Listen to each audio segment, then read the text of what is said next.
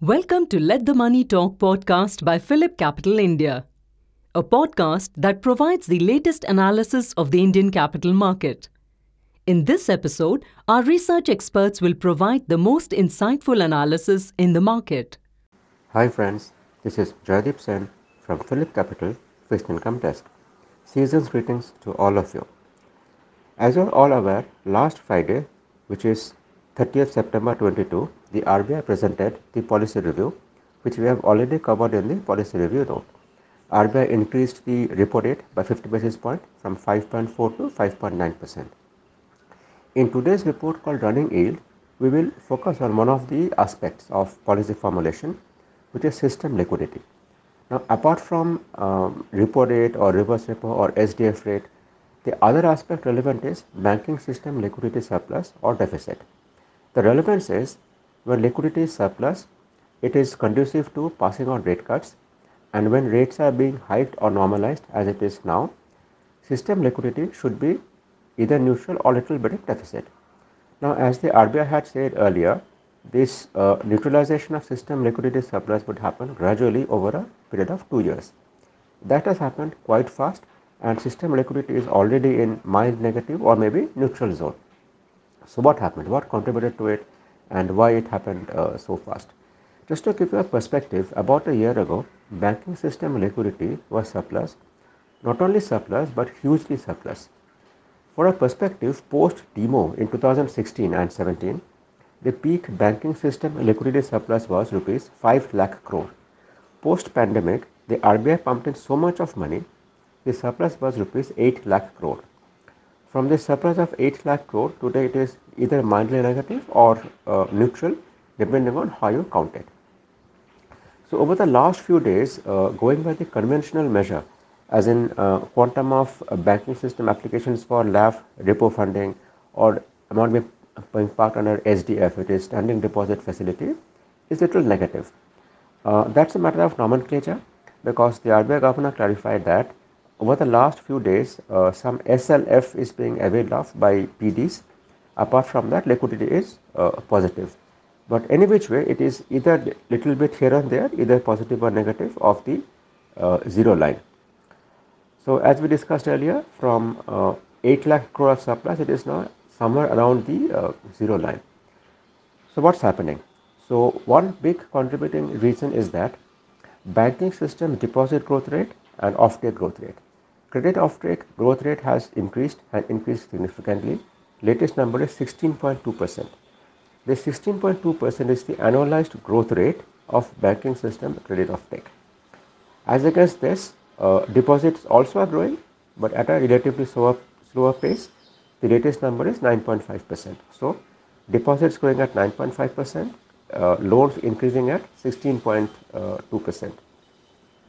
So if we go by this number as to how much of the deposits banks had given out as loans has been increasing significantly, and that has contributed to this big surplus coming towards neutral zone. Apart from this, what are the other contributing aspects?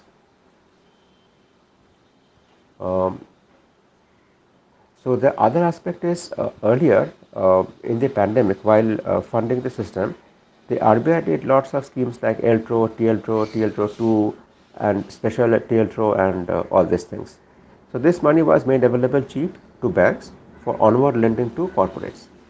Now gradually these schemes are being winding down, which means there is either an expiry date or banks are surrendering this money. So as of today, yes, there is some surplus amount, but not as much as earlier at the peak. The next reason, our forex reserves are coming down, and rupee has been a bit volatile as against the USD, and the RBI is intervening.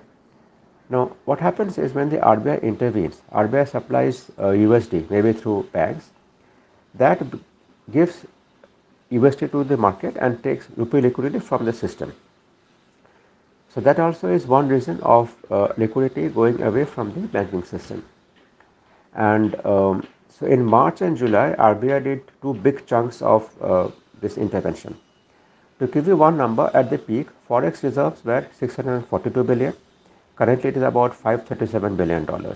Now, to clarify here, it is not just intervention. There are so many reasons. There are valuation gains, valuation losses. FPIs have been selling in equity.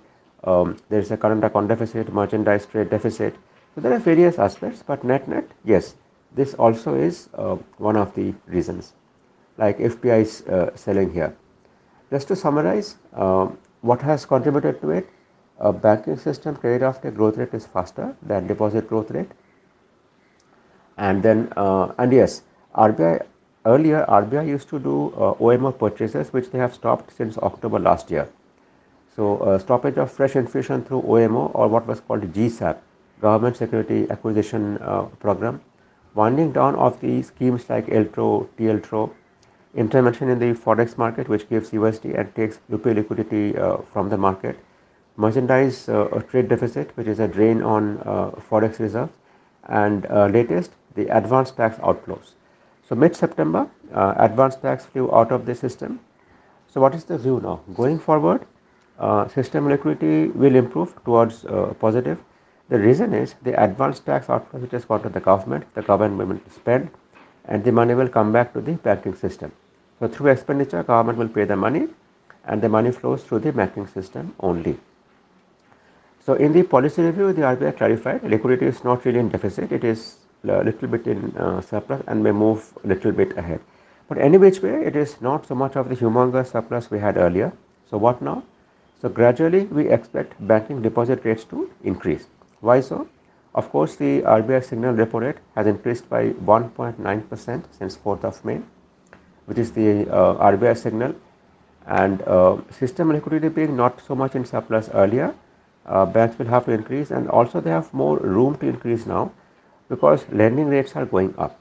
So if it is a floating rate loan, which is EBLR, that is external benchmark linked loan, linked to say RBI repo rate or to 3-month or 6-month treasury bill yield, it is going up any which way. Even fixed rate loans would gradually move up. So now that lending rates are going up, banks have more elbow room, and banks will gradually increase deposit rates. To know more, please read our report called the Running Yield, dated today, which is 3rd of October 22. And once again, season's greetings to all of you. Thank you. Thank you very much for listening. If you enjoyed this podcast, please forward it to others, share it on social media, and leave a review. Follow this channel to hear about other podcasts. This podcast was prepared by Phillip Capital India Private Limited. The information provided with this podcast is only for educational purposes and should not be considered as financial advice, and this does not take into account any specific investment objectives, financial situations, and neither do we warrant the correctness or accuracy of any information mentioned herein. The information and any analysis forecast, projections, expectations, and opinions have been obtained from public sources which Phillip Capital Research believes to be reliable. Phillip Capital, its group entities, and any of its representatives shall not be liable for any loss of any nature whatsoever caused or suffered owing to inaccurate or incomplete information mentioned herein.